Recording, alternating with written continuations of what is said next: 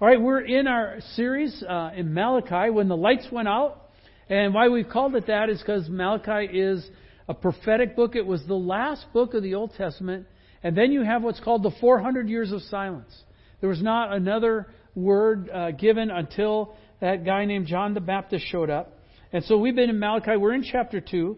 You can take your Bibles and look there. Let's just do a brief review. This was particularly for the priests, but it was for the nation as a whole. But what we found out is that they were divorcing their wives and they were marrying foreign women. And part of that was just because they could, and part of that was trying to find this bigger expression, this better kick, so to speak. And what we said is that the foreign women brought their gods with them. And I mentioned last week that when you watch TV, just always remember that TV brings their gods with them. When our kids were little, we used to watch different shows and different commercials, and I would say, that's a lie. And drive them nuts. Dad, you're wrecking the show. Dad, you're wrecking the, But Kayla just came back to me a couple weeks ago and says, you know what, Dad? That stuff you always used to point out, that's really true. There are a lot of lies there. I said, chalk one up for Dad. All right, awesome. But see, one of the fun ways to do it is just see if you can identify the lies when you're watching a show that's sent out and point it out to your children. It's a great teaching tool. They'll hate it, but they'll remember it.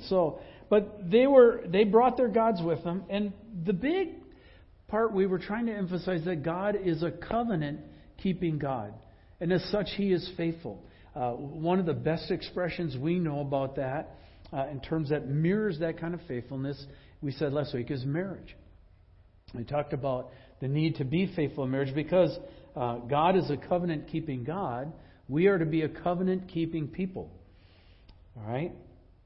And as such, we're to be faithful also. That faithfulness is one of the hallmarks of a Christian. Being faithful to God, being faithful to each other, being faithful to what yourself in terms of what God's called you to is a really powerful thing. And we find in Malachi, at this particular stretch, God was not listening or answering their prayers. Right? And they're wailing and weeping. Oh, Lord, why have you let... that whole drama scene. And they're like, how come you don't hear us anymore? We come, we pray. And God said, because you're doing this stuff. And the two pictures that God has used to emotionally identify us with Him is one, husband, right? We are the bride of Christ. And the second picture is that of Father. Our Father who art in heaven, Abba, Father. Those are the two biggest pictures. So, of course, it would make sense that Satan, in his attempts to undermine and destroy the church, would go after those two very pictures, right? And so we talked about that last week. So then in Malachi 2:16, we'll pick it up where we left off last week. And it says, for the man who does not love his wife but divorces her, says the Lord, the God of Israel, covers his garment with violence, says the Lord of hosts. So guard yourselves in your spirit and do not be faithless. Let's look at this again.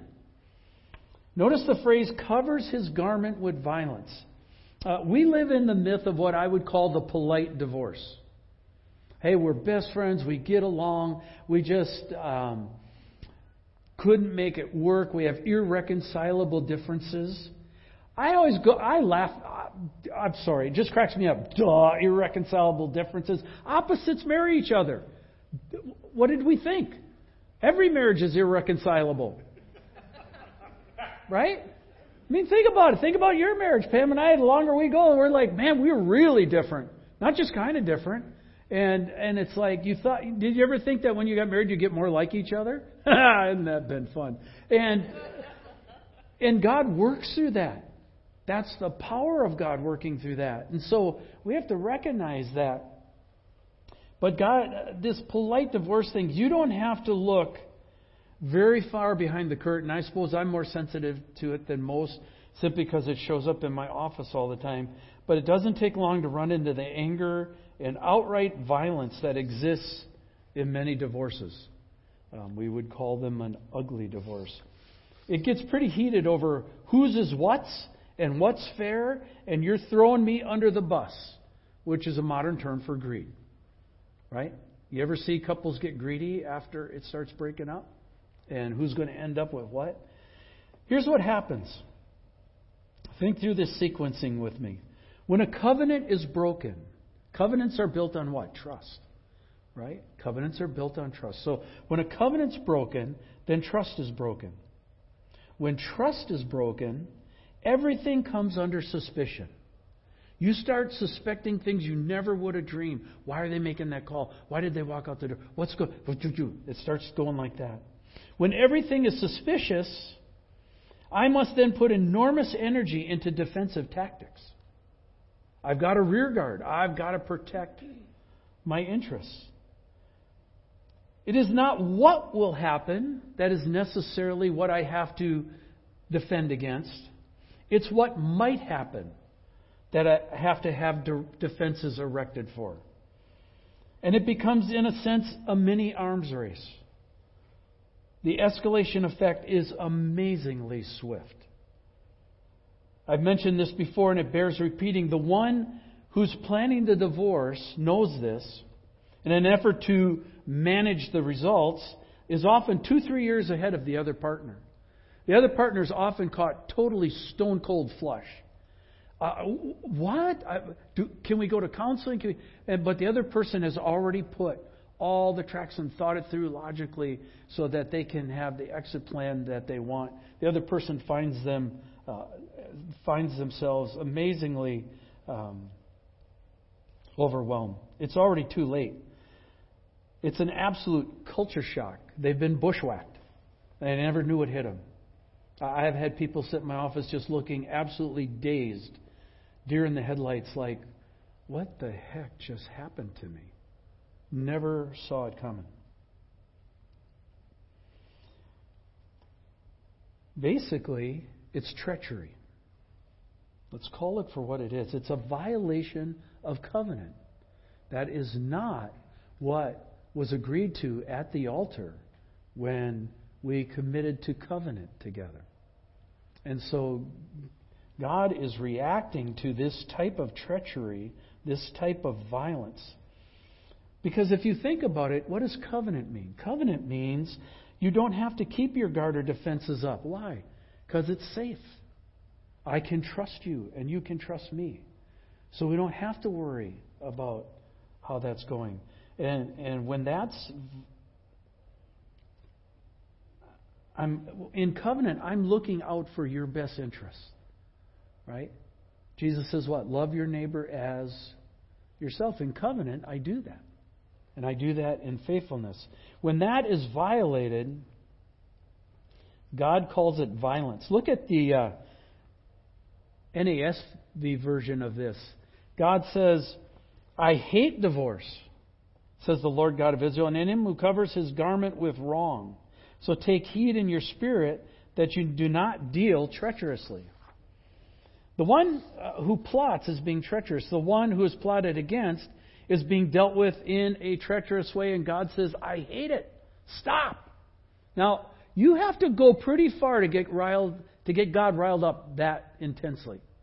God usually doesn't react. God's usually patient. His forbearance, right? We always marvel at that. But there are some places where it crosses the line even for God. And this is one of them. He says in the ESV, guard yourselves in your spirit, or in the NASB, take heed. In other words, pay attention. This doesn't translate very well in our sense of tense or tone in English. But it could be more understood as God thundering from Mount Sinai. It's that kind of picture of God, right? These are the laws you must obey kind of way. Stop doing this. Another rebuttal, though, that could be raised is that this is the Old Testament. You know, and Mitch, we all know the New Testament God is different than the Old Testament God. We live under a dispensation of grace. So that wouldn't carry across. You know, Malachi just kind of got amped up and put words in the Lord's mouth that he really never meant to communicate quite that way. Now, first of all, let me suggest something. If we were to say that, we're on dangerous ground anytime we decide that an Old Testament prophet is putting words in the Lord's mouth. Right? Because it's the Lord who put the words in the Old Testament prophet's mouth. Right? If we're going to hold to Scripture's inspired.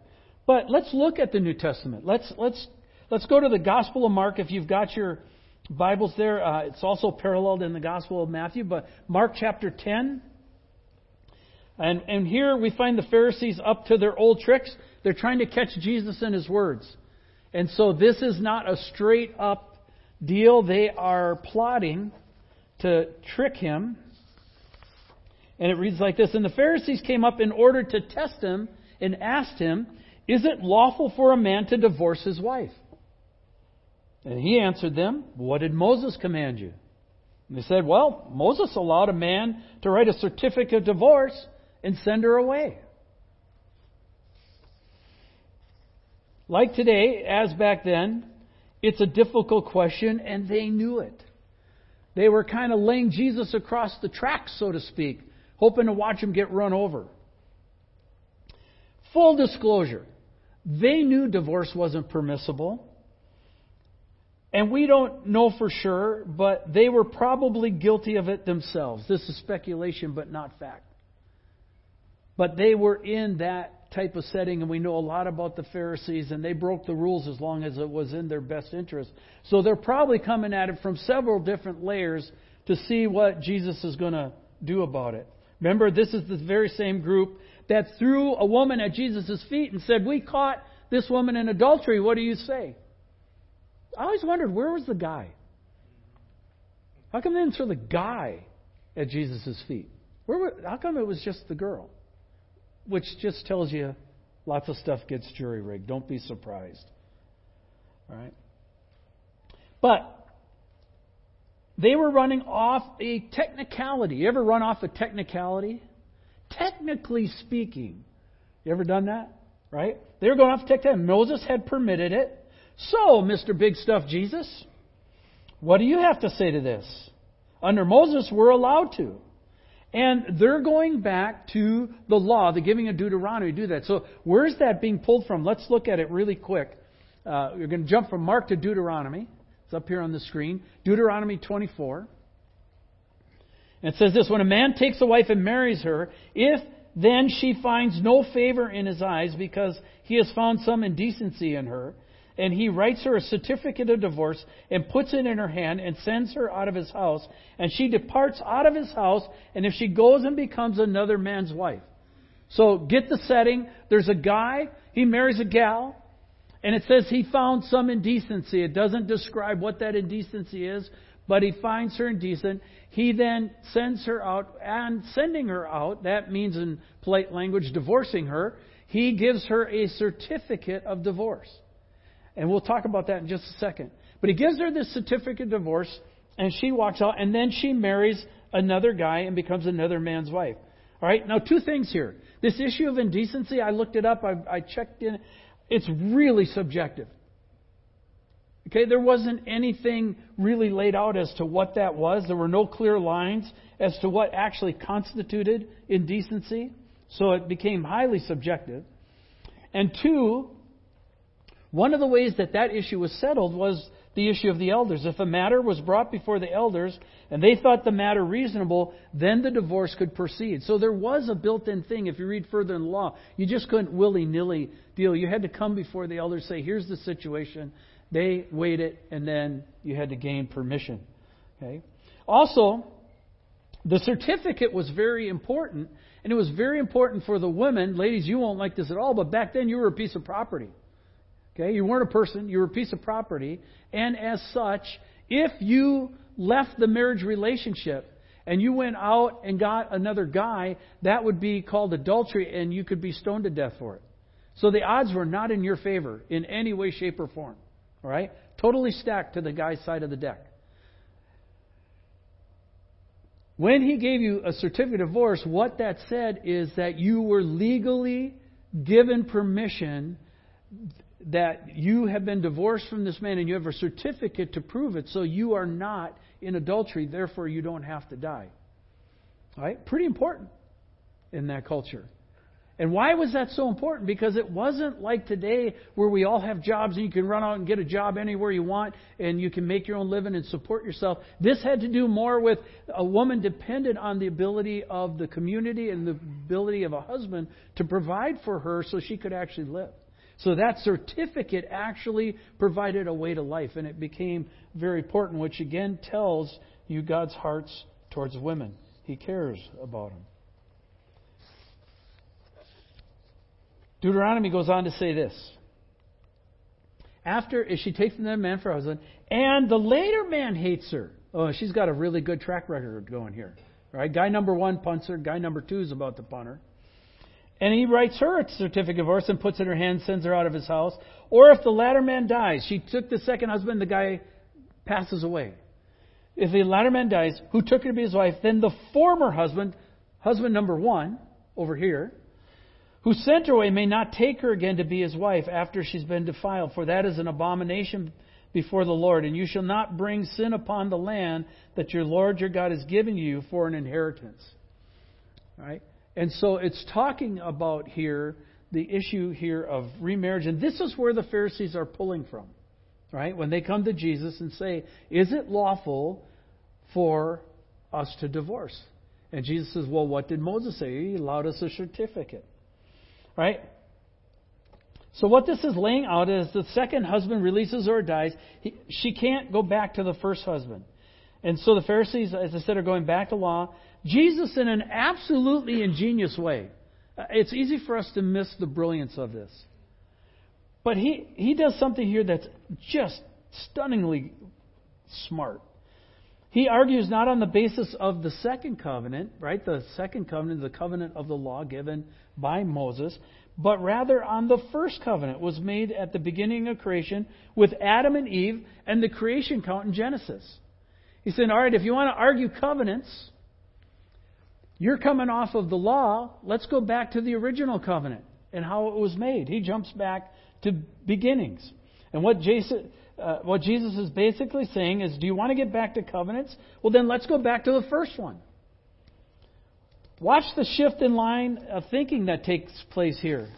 Jesus said to them, now we're back to Mark 10, so if you never moved, you're right there.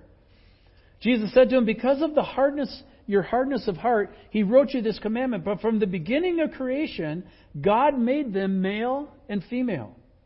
And therefore a man shall leave his father and mother and hold fast to his wife, and the two shall become one flesh. And so they are no longer two, but one flesh. What therefore God has joined together, let not man separate. Jesus jumps the track on the discussion and goes back to the beginning and says, how did God create them? Male and female. And when a man marries his wife, he leaves his mom and dad and he cleaves to her and they start a new family. Right? And he says, therefore, notice what he says here. Jesus says it's not what that couple brought together and their vows to each other, but it says what God has brought together, let no man separate.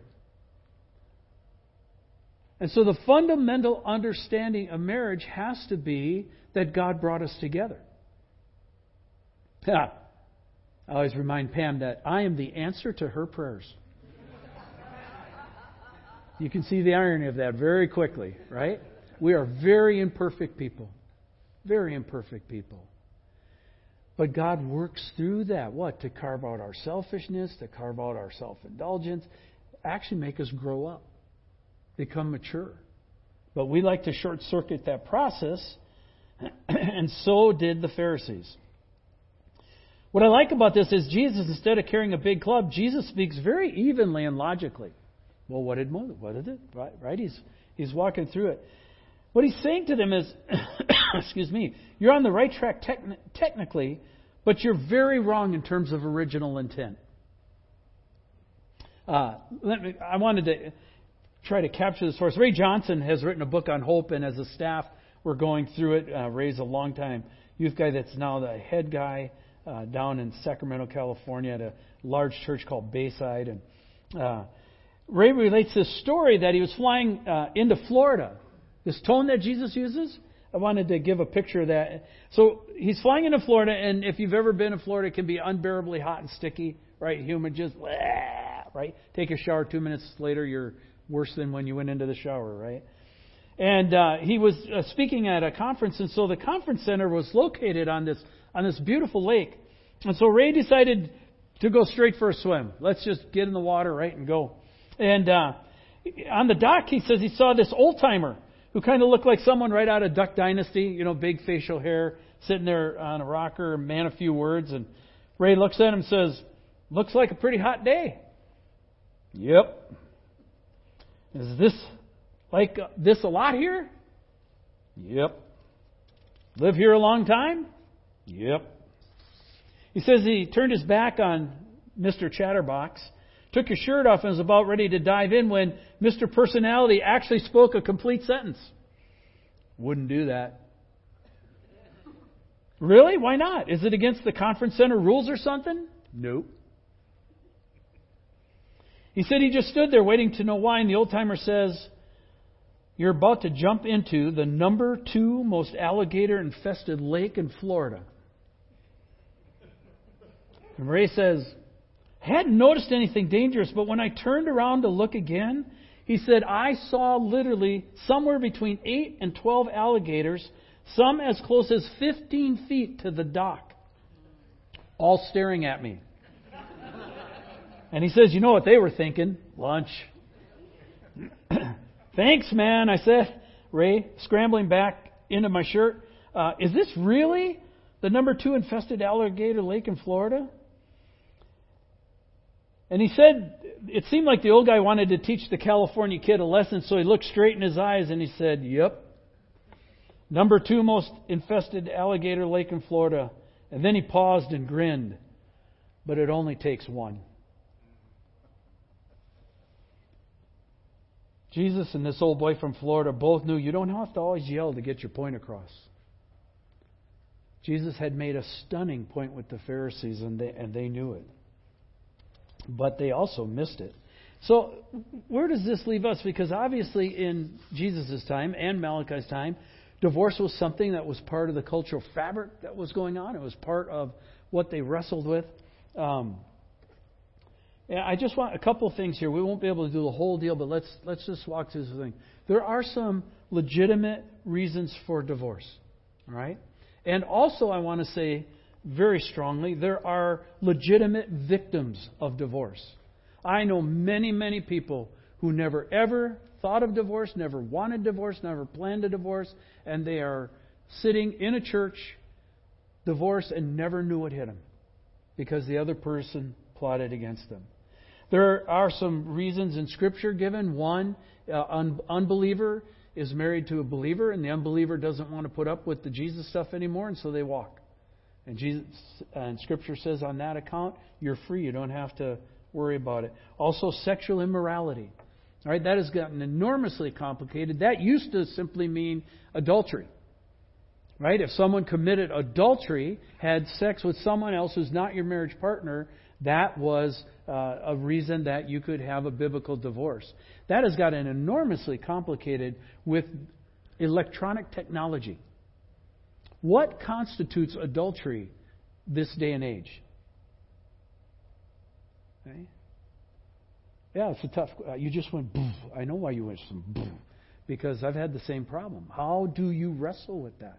Where does that line cross? Some other reasons. Lack of providing.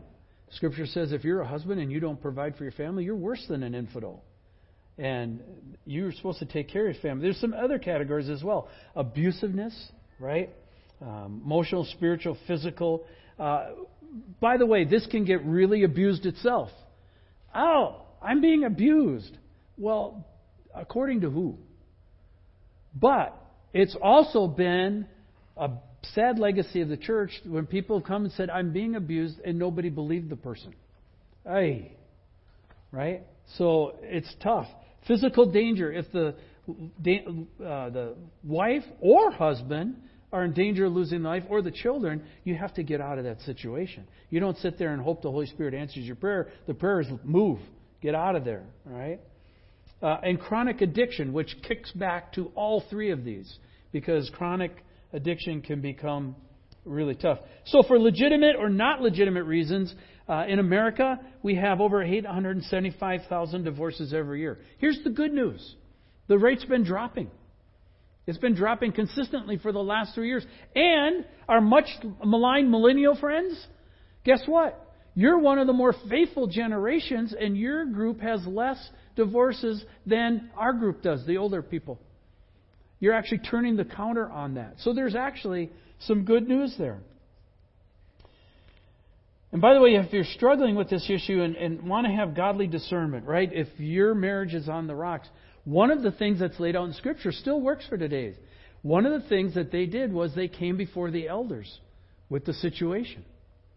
And that still can be done today. That's why we have elders in a church, and you can come and lay out the situation before the elders and have the elders pray for you on it.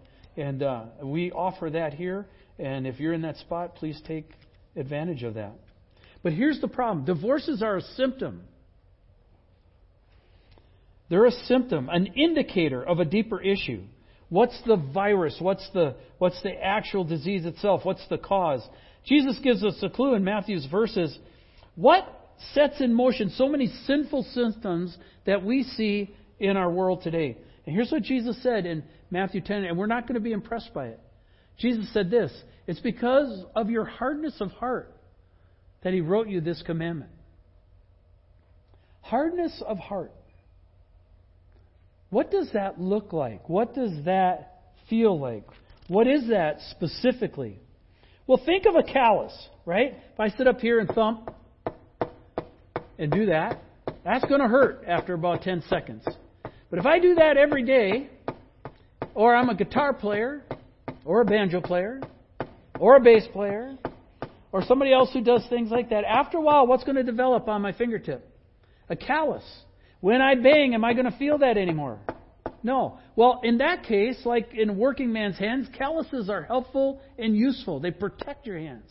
But in this case of having a hardness of heart, a calloused heart, it's not a good thing.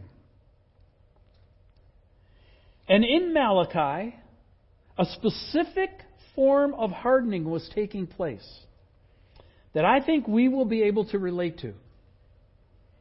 Their hearts were being hardened to the point where they could no longer hear from or see the Lord working around them. So what was it? What is it that was causing what Jesus called this hardness of heart? And it's two old nemesis that we are familiar with that pop their ugly heads again. First one's envy, and the second one is covetousness. You ever heard of those two? Look at Malachi 2:17. You have wearied the Lord with your words. Literally, that wearied means worn out. Okay? You have wearied or worn out the Lord with your words. But you say, how have we wearied Him? We were praying. How could that weary the Lord out? By saying, everyone who does evil is good in the sight of the Lord, and He delights in them. Or by asking, where is the God of the justice? So what's the attack? What's the mindset? Here it is. Evil people are getting ahead and they're winning. It used to be thought of, even in our country, that the way to get ahead was to be good, to be honest, to do things right, to seek the Lord's blessing. And many of you have probably done that throughout the course of your life. I know I've tried to do that, right? And as you've done that, as you've been good and holy and righteous and faithful, you've kind of looked over and seen a bunch of other people getting away with stuff. Not only are they not getting away with it, but they're not getting hit with lightning. And they don't break out with leprosy. And they don't just drop dead. Matter of fact, they seem to be having a lot of fun. Little dirtballs? It's getting away with it. Like, wait a minute, hold on here a second. What's going on? The prosperity of the wicked. And what Israel had done is watched the nations around and said, you know what, they don't follow our God, and they're getting ahead. They got more stuff, better stuff. Man, it looks like they're living the high life. Like, wow. Matter of fact, I know if I stick with the Lord, I can't do that stuff. How come they get away with it? Did that ever chaff you? Ever sit there and irritate in your soul? That's been a long-standing issue in the Christian life. Look with me at Psalm 73. Let's answer this morning. Psalm 73 starts out like this. It says, truly God is good to Israel, to those who are pure in heart. But as for me, My feet almost stumbled. So we're talking about a believer, a follower of God, who's watching this stuff and says, yeah, I know God's good, but I just about biffed it. Said, my steps had nearly slipped, for I was envious of the arrogant when I saw the prosperity of the wicked. Any of you think about that $1.57 billion Powerball lottery thing and how you'd spend it if you won it? Man, I could get that. Buddy, I could do stuff for the kingdom. Yeah. Here's what the psalmist goes on to say. He says, for they don't have any pangs until death. Their bodies are fat and sleek. They're not in trouble as others are. They're not stricken like the rest of mankind. Therefore, pride is their necklace. Violence covers them as a garment. That's the exact same term that Malachi uses. Violence covers them as a garment. Their eyes swell through fatness. Their hearts overflow. In other words, they have the good life. They have all they want to eat. They're not thin. They're not famished. They're healthy. They're rolling along. They get away with what they want. It says, their hearts overflow with follies. They scoff and speak with malice. Loftily, they threaten oppression. They set their mouths against the heavens, and their tongue struts through the earth. Think of what's going on in our world just now today with people who are against Jesus, against His gospel, against His kingdom, against His resurrection, against His promises, against His claims. Just think what's going on. Is it not that they strut through the earth, making boast and claims? And this is irritating the psalmist to death. Why are they getting away with it? Come on. That's not... No, the righteous should prosper and the wicked should be mush. And the wicked are prospering and I'm mush. And I don't like it because I want to win. Any competitive people out there? Right? I want to win. So let's cut some corners. Remember Malachi? They were cheating. They were cutting corners. The offerings wasn't first and best. It was last, middle, somewhere down in the bottom. After a while, it wasn't anything. The psalmist says this then, goes on to say this. Therefore, His people turn back to them. They turn back, away from God, back to the ungodly. And they don't find any fault with them. Yeah, that's the right way to do it. We're going to join you. And they say, how can God know? Is there any knowledge in the Most High? Come on. Haven't you ever thought once, how many billion people are there on this planet? I think it's like 7 billion now. Right in that ballpark somewhere. Right? How can God possibly know the thoughts and intentions of the heart of 7 billion different people? Really? Okay. Maybe not. Right? And suddenly you go, well, you know what? If those other 7 billion are getting away with it, maybe I can get away with it too. I think I might like to try that. Why? I'm not sure God really knows. And besides, I'm not very important. He won't be paying attention to me. I'll just do my little thing and everybody else, and I'll just come to church and it really won't matter. Nobody will know, including God. The psalmist goes on, behold, these are the wicked.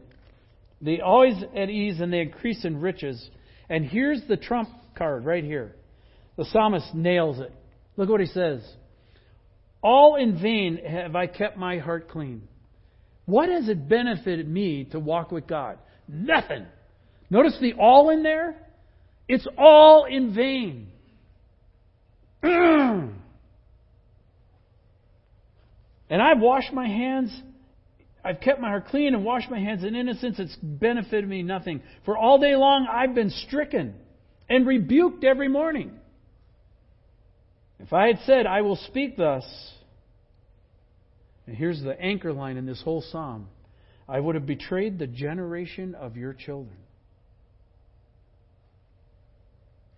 When I thought about how to understand this, the psalmist goes, it seemed to me a wearisome task. Until I went into the sanctuary of the Lord. In other words, the old verse, be still and know I'm God. In other words, the psalmist, what did he do? He had a quiet time. Got back in the Word. Looked at it again.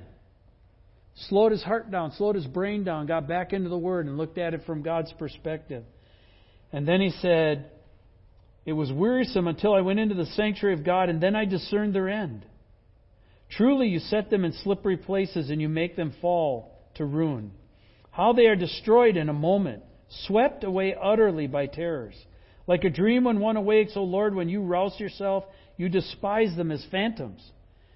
When my soul was embittered, and that embitteredness, understand, means towards the Lord. When I was embittered against the Lord, when I was thus pricked in heart. Isn't that a great phrase? Pricked in heart. I was brutish and ignorant. I was like a beast towards you. Nevertheless, I'm continually with you. You hold my right hand. You guide me with your counsel, and afterward you will receive me to glory. And then here come those famous words. Whom have I in heaven but you? And there is nothing on earth that I desire besides you. Oh, I kind of forgot. You know what? Jesus is His own reward. I don't need the stuff. I forgot. I got away from that. My flesh and my heart may fail, but God is the strength of my heart and my portion forever. Behold, those who are far from you shall perish, and you put an end to everyone who is unfaithful to you. But for me, it's good to be near God. I have made the Lord my refuge, that I may tell of all of your works. You ever gotten envious of the wicked? You ever gotten covetousness of what they had or getting away with? You ever been pricked in your heart and thought like a beast in front of the Lord and accused the Lord that He doesn't know and He's not fair? Yeah, we do, don't we? And the psalmist says, boy, it took some thinking to turn the course. What was he saying? I got hardened heart. I stonewalled up. I was having a tough time. And I was about to do some stuff that would have made total sense in my hardness of heart until I went back and spent time with the Lord, and all of a sudden I realized I'm thinking like an insane person. He says, I'm thinking on the level of an animal. Not thinking logically, I'm not thinking rationally. I'm certainly not thinking spiritually or covenantally or faithfully towards the Lord. I was like a beast in front of Him. And what does it say? And thank God, God wasn't like me. God still stayed faithful. You ever seen God be faithful to you when you've been at your worst? Right? Hardness of heart. It's not a sin that we give too much credence to. It's not a sin that we think about much. But hardening up in this sense, when your heart gets hard to the Lord, is a deadly, deadly situation. And we have to recognize that. You can recognize it, as Malachi says, with the symptoms. And you can recognize it with envy and covetousness that war in your heart. Is Jesus enough? Let's pray. Father, this hits really close to how we live. And it hits really close to our heart condition. Malachi nailed it. And you nailed it with the hardness of heart issue. We come this morning, my friends who are here came to be softened up. We do not want to be hard of heart. We do not want to instigate things and take steps into things that would cause your dislike and your curse actually to come upon us. We want to be faithful like you've been faithful. And we recognize sometimes we get tricked and deceived by watching other people who aren't following you, and it seems they're really getting ahead. And we can become envious of that, thinking we're supposed to win because we're the Christian, and often we forget you didn't really win when you were down here either. And that our way is your way, and that's the way of the cross, that we have to die to ourselves, pick up your cross, and carry it daily. And sometimes we just get tired of carrying that thing around. And then our hearts get hard. And then we're in deep trouble. Many of us may be doing very well this morning. Lord, but if there's anyone here this morning who instantly recognizes it and goes, bing, that's me. I am sitting here this morning and I am hard in my heart. And I recognize it. Lord, may you supply abundant grace for repentance and turning and softening back up towards you. And we seek you for that, to minister to us in that way. We ask this in your name. Amen.